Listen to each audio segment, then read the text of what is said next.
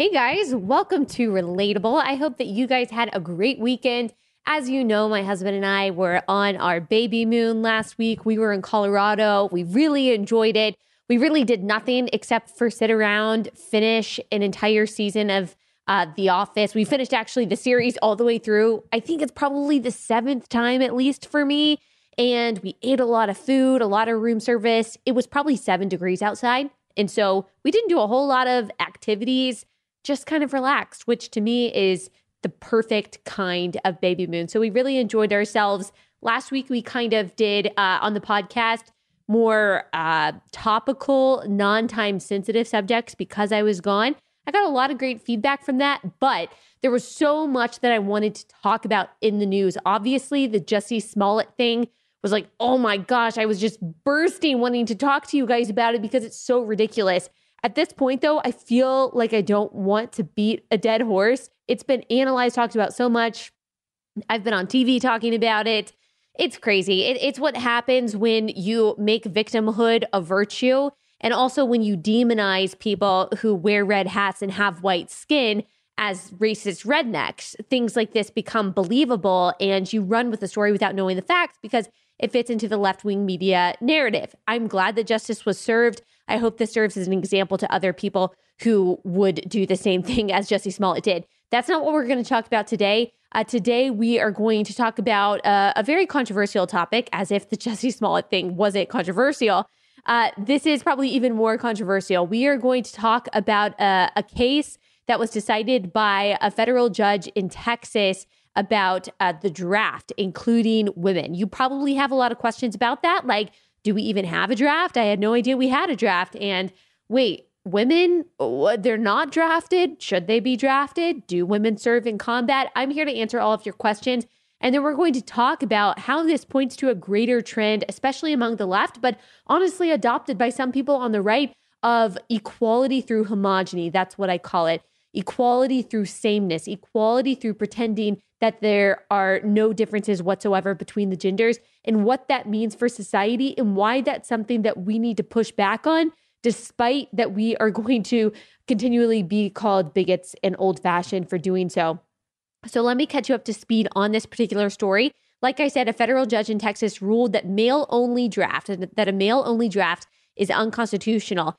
He said that in 2019, there is no reason to discriminate between men and women when it comes to the draft. This is a Bush appointee, by the way, Judge Gray Miller. It was a case called National Coalition for Men versus Selective Service System. So the National Coalition for Men is an organization, I think maybe based in San Diego, who fights for the rights of men, who believe that there is discrimination against men because men are the only ones who are drafted. And if they don't sign up for the selective service system, we'll get into that in a second, there are consequences to that, and they see this as gender inequality against men.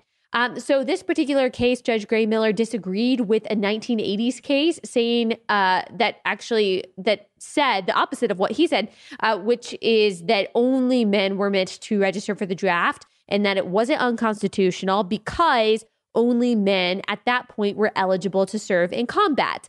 But that's no longer the case. As of 2013, Obama's Department of Defense lifted the ban on women serving in combat. So this judge, Judge Gray Miller, technically correct on his assessment, perhaps, of the unconstitutionality of it, perhaps in light of the fact that women are now able to serve in combat. There's not really a legal reason. I don't see, maybe some scholar can come along and refute me on this. There might not be a legal reason anymore that they should not be drafted. But the question is, I think, are there other common sense, social, practical, sexual reasons that women should not be drafted, particularly into combat? Are there reasons that women should not be in combat at all? I think so. But first, let us back up just a little bit. The question is, do we have a draft? That's a big question that I've seen on Twitter a lot when this story has been circulating, is, do we even have a draft? I thought we didn't have a draft. We do have a selective service system. So right now, all men between the ages of 18 and 25 have to register for the selective service system within 30 days of their 18th birthday. If they fail to do that, they could lose various forms of federal aid, including Pell Grants. There are other consequences that could ensue if you do not sign up for the selective service system within 30 days of your 18th birthday. Men can be drafted in times of crisis that requires more troops than have already volunteered. It's authorized by the president and by Congress. It's a lottery system. That was something that was put into place under Richard Nixon. But the draft has not been used since 1973. So it's been a really long time since it's been used. It's very unlikely that it'll be used again. Of course, you never know. We live in crazy times. So of course, the draft could be used again, but it hasn't been. We have had sufficient people serving in the military on a voluntary basis that we have not had to use the draft. So at this point, with this court decision, it would be up to Congress to actually to talk about legislation in this regard. Various attempts, bipartisan attempts, by the way, so Republicans and Democrats have attempted to allow women to be drafted or to make women to sign up for the selective service system. Proponents of this on both sides of the aisle say, hey, this is equality. This is the gender equality that you women said that you wanted, which, by the way, I resent being included in that because I'm not a feminist. But they say, proponents say, this is gender equality. This is what we need to do. They say there are lots of ways for men and women to serve in our country. It doesn't have to necessarily be combat. And so they're saying there's no reason that we should not use women's talents to serve. It just doesn't make any sense, they say. But opponents like myself, but opponents like Ted Cruz in Congress, for example, say, no thanks. No thanks. I don't think that our daughters should be drafted. I'm sorry. It's just different. And the big contention really is that since combat is now open to women, this might require women to serve in combat units. And opponents are saying, well, that should not be forced. Women should not be forced to serve in combat. But let me give my take. I'll take that a step further and say that women should not be in combat at all. Women should not be in combat at all, not just forced to serve in combat, but they should not be in combat at all. Combat is not for women, and I'll get to why. They shouldn't be drafted for other reasons because of what it could mean to the American family when women are demanded to be everywhere except for the home. And I know that seems bigoted and archaic, but gender roles are existent for a reason.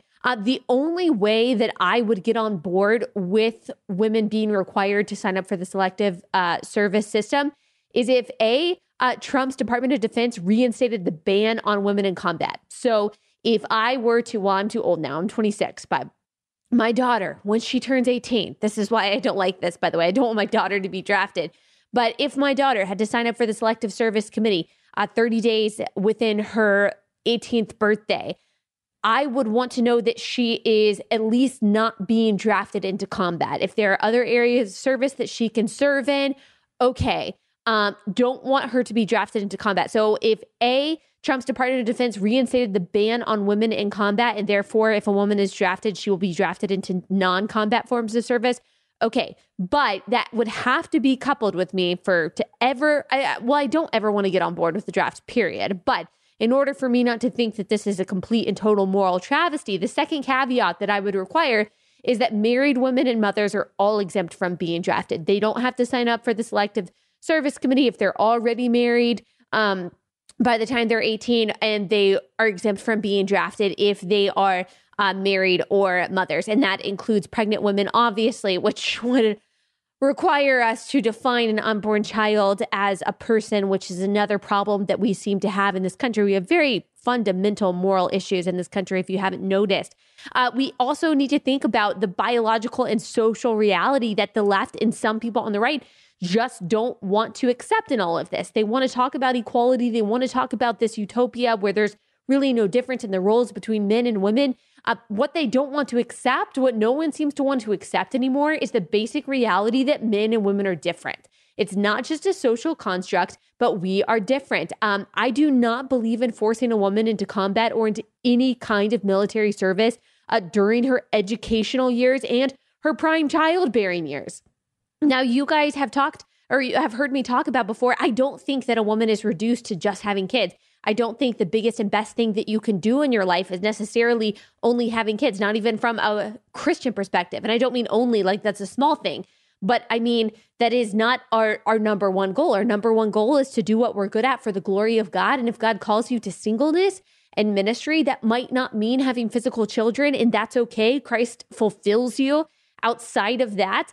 But from a practical social perspective, if we're talking about taking up the time between 18 and 26 years old or 18 and 25 years old for a woman, her prime, not just childbearing years, but also when she's going to go to college, when she's going to get her first job, when she probably will find the person that she's going to end up with, you're talking about delaying that by a few years, if in the rare occasion a draft would ever actually happen. And what does that actually mean for society? You also have to think about the sexual implications, which we're going to get to in just a little bit with some data, the sexual implications of men and women serving together in close quarters if women are allowed to be in combat units, which, like I said, I don't think they should. And the reason why I don't think that they should be in combat units, so we're talking about not just being drafted, which I've already explained why I don't think they should be drafted. The main reason being is because I don't think that they should be drafted into combat, which right now they are allowed to be. And the reason why I don't think that women should be in combat is because they are categorically not as lethal as men are. They're just not. We do not have the same strength. We don't have the same capabilities as men. There are lots of things that women are better at than men. In general, we are better communicators than men. In general, we are better at doing multiple tasks. In general, we are better at handling crises than men are. In general, we are better nurturers. In general, we are better at calming people down and assessing a situation and figuring out a plan and moving forward with that when there are a million different people commanding our attention. There are a lot of things that women are better at than men. Lethality in military is generally not one of them. And this is not just me talking. This is not just an opinion I have. I am going to cite a study by the Marine Corps that was conducted in 2015. It was a study to understand gender integration in the military after that 2013 order that required women to be allowed into combat units that happened under President Obama. This was a comprehensive study, and you should go online and read it. You could just Google Marine Corps study 2015. It'll show, or gender integration. That'll probably give you a more specific search.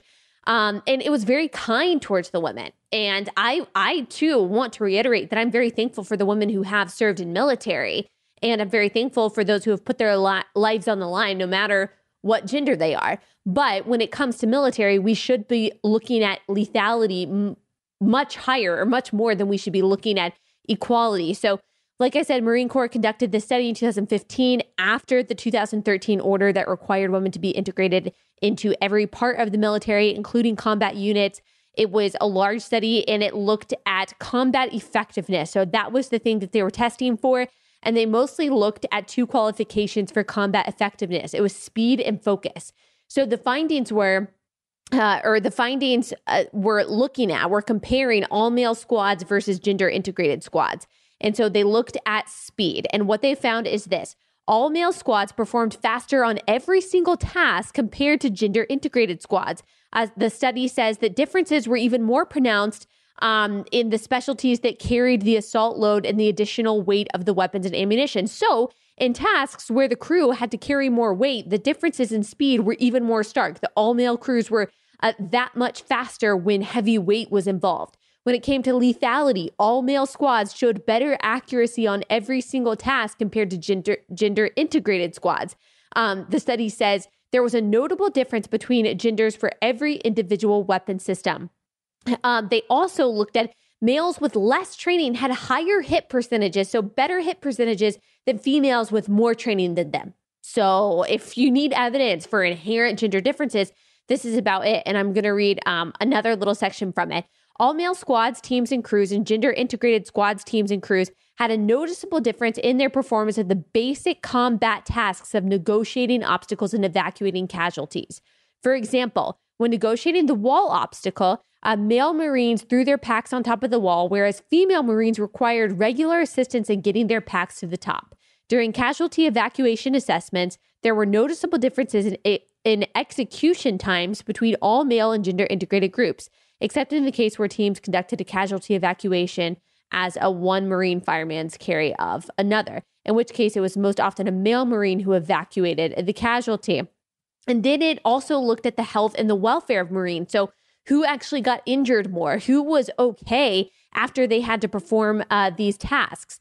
They said there is a well-documented comparative disadvantage in upper and lower body strength for females that resulted in higher levels of fatigues, which contributed to greater incidence of overuse injuries as well, or such as stress fractures.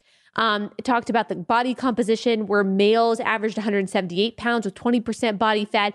Females averaged 142 pounds with 24% body fat. Anaerobic power of females possess 15% less power than males. The female top 25th this is cut off, overlaps with the bottom 25th percentile for males. And so the best females we're comparing with the worst males consistently. Anaerobic capacity, females possess 15% less capacity. The female top 10th percentile overlaps with the bottom 50th percentile of males. So we have also 10% lower capacity aerobic capacity, aerobic capacity. So in general, women simply do not have the same capacity or strength or power or endurance or ability to perform difficult tasks in which speed and focus and carrying weight, so strength, is needed. That's not a knock on women. That's simply how women were made. Like I said, women have many, many strengths that men do not have, and that I quite frankly think are enviable. But being in combat isn't one of them. Female Marines, it also says, were injured at more than 6 times the rate of men during preliminary training. This is mostly because men's testosterone levels produce stronger bones, stronger muscles. Even the fittest women, this is from the Wall Street Journal, must work at maximal physical capacity when carrying a 100-pound pack or repeatedly loading heavy shells into a cannon. That wasn't true for a man. So whereas I might be operating at 100% doing something, my husband might only be operating at 20 to 50%. And so you have to think about that when it comes to accuracy and your ability to carry out subsequent tasks. If I'm using all of my energy to do the task that I was doing before, that's probably going to take away from my effectiveness. Heather McDonald in the Wall Street Journal said that ignoring this large Marine study, then Defense Secretary, so back in 2013, 2015, Ash Carter opened all combat rules to women. Rather than requiring new female combat recruits to meet the same physical standards as men, the military began crafting gender-neutral standards in the hope that more women would qualify. So we're not even talking about women trying to reach the same standards as men. We're talking about lowering the standard so more women would qualify. So what we've seen, particularly in the Obama DOD, that the military really became a social experiment, that it became more important to be equal than to be lethal. And when you're talking about not only winning wars and protecting whatever cause we are fighting for, but also reducing the number of casualties, saving American lives, we are prioritizing a social experiment, not hurting women and transgender people's feelings over the safety of our own citizens, over the combat effectiveness of our own troops.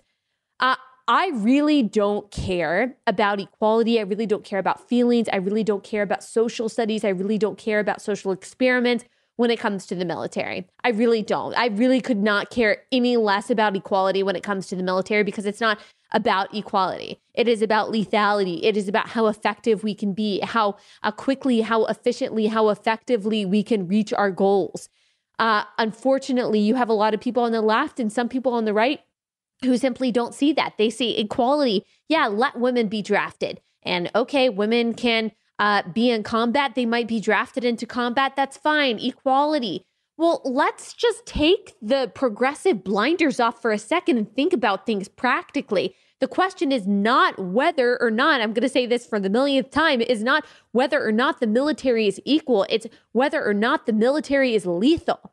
But the moral revolution that has been carried on by the left that says there's no difference between men or women whatsoever, it is all a social construct, ignoring the fact that a group like the Marine Corps has brought to our attention that scientists have literally been saying since we've known anything about biology, and they have simply just said, no. It's fine. We're all the same. Men and women should do the same thing. And this is what I mean by they are trying to carry out an agenda of equality through homogeny. And this is what, or homogeny, I always say that wrong and then it means something else. homogeny, so equality through sameness. They believe that in order for men and women to be truly equal and to have equal rights, they must have equal responsibilities. But the reason why men and women should not be expected to have equal responsibilities is because they do not have equal capabilities. And a lot of people on the left know that. And that's why they just obscure the difference in capabilities and say, oh, no, women can do anything that a man can do. But as science tells us, as the Marine Corps study tells us, as basic logic tells us, as any biology teacher can tell you, there's a difference between men and women. And there's also a point that we really don't want to talk about in the difference between men and women is the sexual component to allowing women in combat and drafting women into combat as a consequence of that. So Heather McDonald with Wall Street Journal also said, a Marine commander who served in Afghanistan described to me how the arrival of an all-female team tasked with reaching out to local women affected discipline on his forward operating base. Until that point, he said, rigorous discipline had been the norm. But when 4 women, 3 service members, and a translator arrived, the post's atmosphere changed overnight from a stern business-like place to that of an 8th grade dance. The officer walked into a common room one day to find the women clustered in the center. They were surrounded by eager male Marines. One of them was doing a handstand. And then she gives some other examples about the same thing happening, how the dynamic between men and women that a lot of progressives want to pretend isn't a very natural thing, that mostly, even in this country where we're told that gender doesn't matter and that sexuality is fluid, it's mostly the opposite sexes are attracted to each other. Hormonally charged close quarters is going to cause sexual tension to happen. And you have to ask yourself when it comes to the military, how that affects our effectiveness. That should be the only question that we're asking, but we're not even allowed to talk about the natural sexual dynamics between men and women because we're supposed to pretend like that's not natural.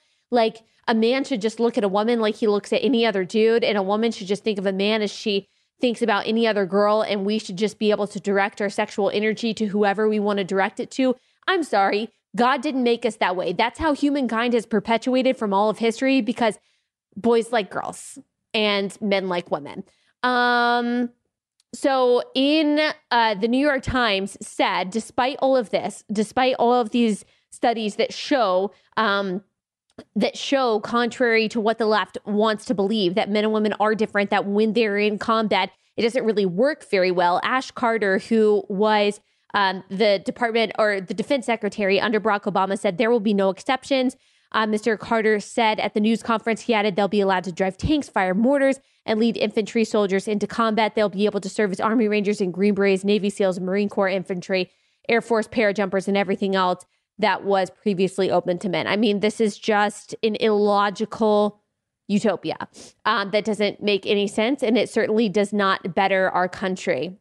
The same goes for transgender people serving in the military. You know, that Trump tried to institute a ban on transgender people, but he really made it more about that we should not, the American people, the American taxpayer should not be paying for their gender reassignment surgery.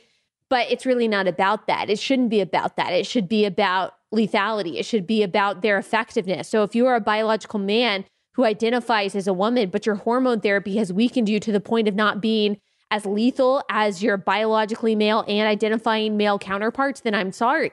I'm sorry. It's not a right to serve in the military. If you're a biological woman who identifies as a man, you will never have the strength or the biological abilities that, or the strength abilities that a biological man has. So I'm sorry.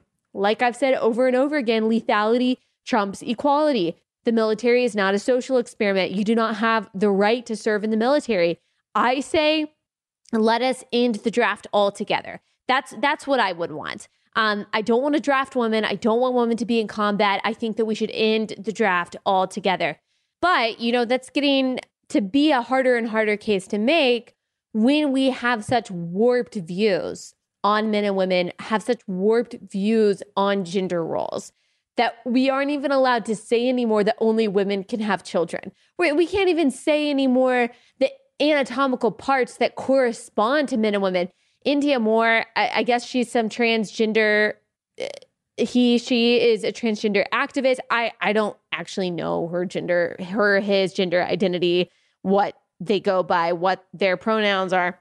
I don't even know. So That's the confusion. He tweeted, if a woman has a penis, it's a biologically female penis.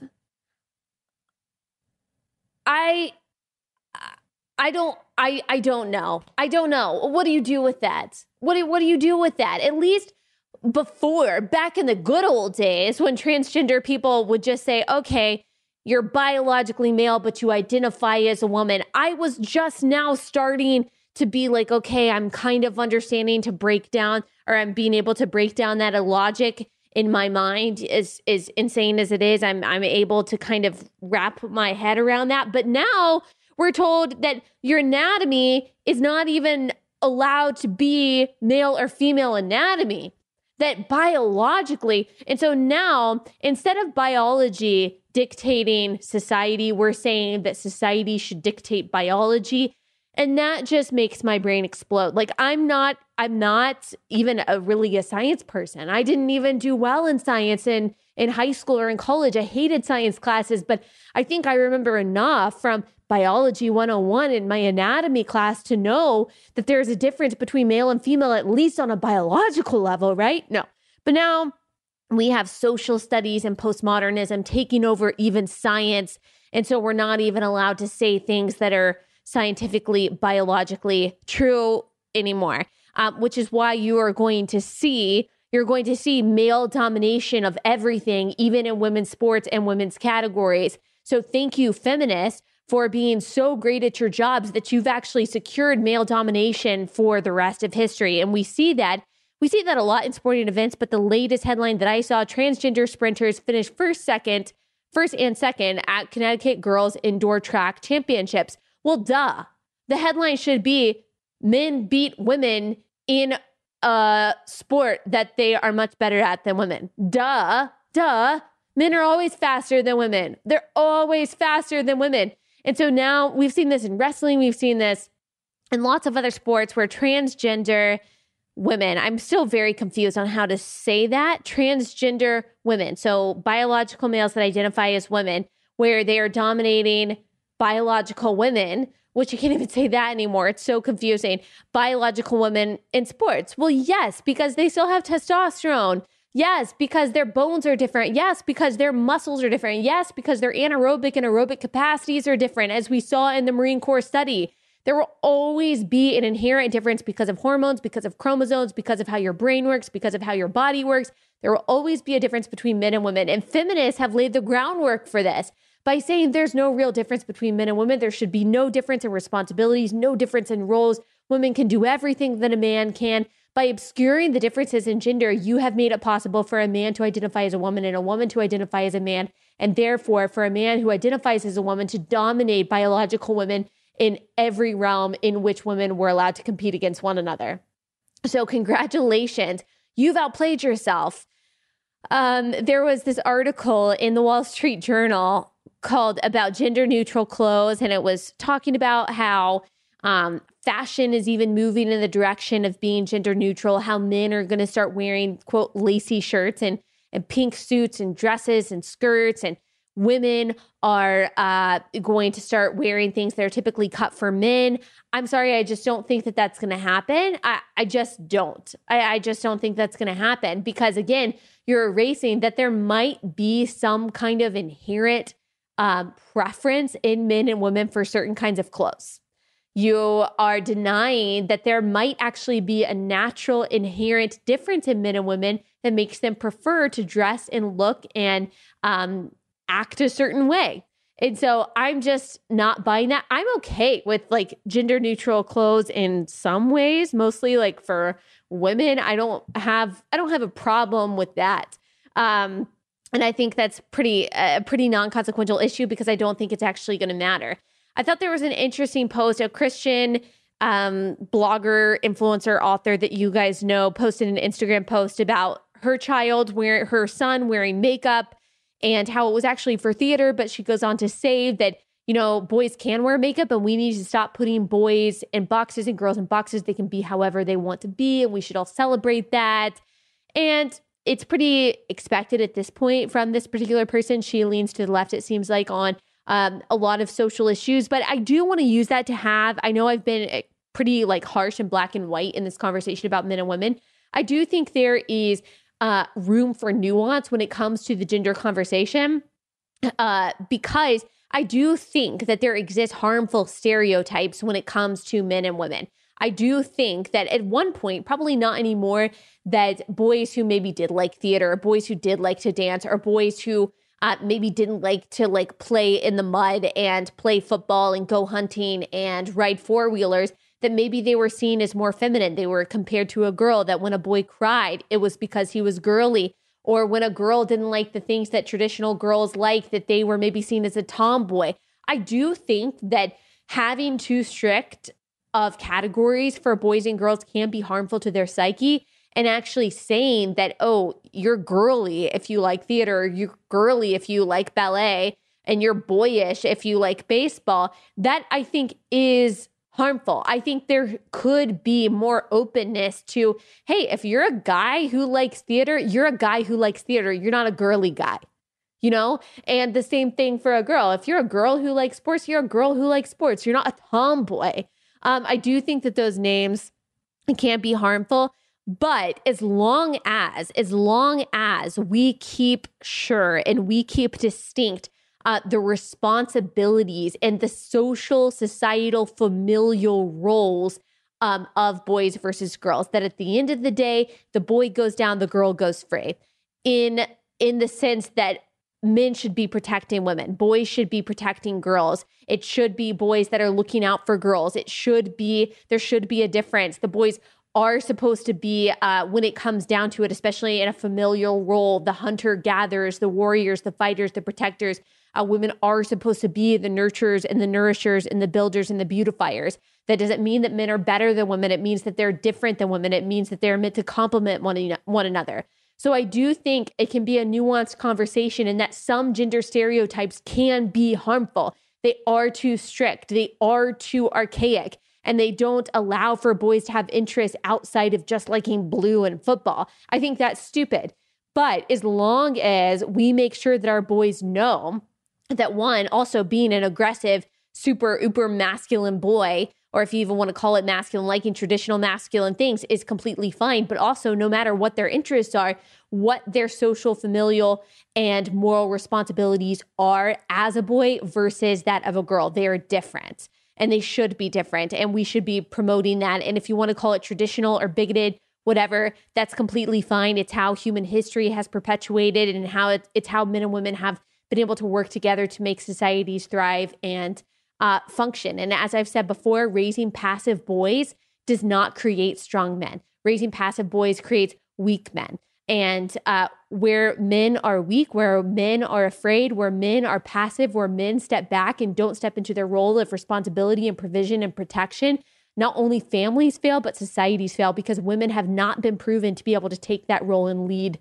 that alone well. They just haven't in a larger sense. I'm not talking about the single mother that can't lead her family. She absolutely can. But I'm talking about on a community, on a society, on a national level.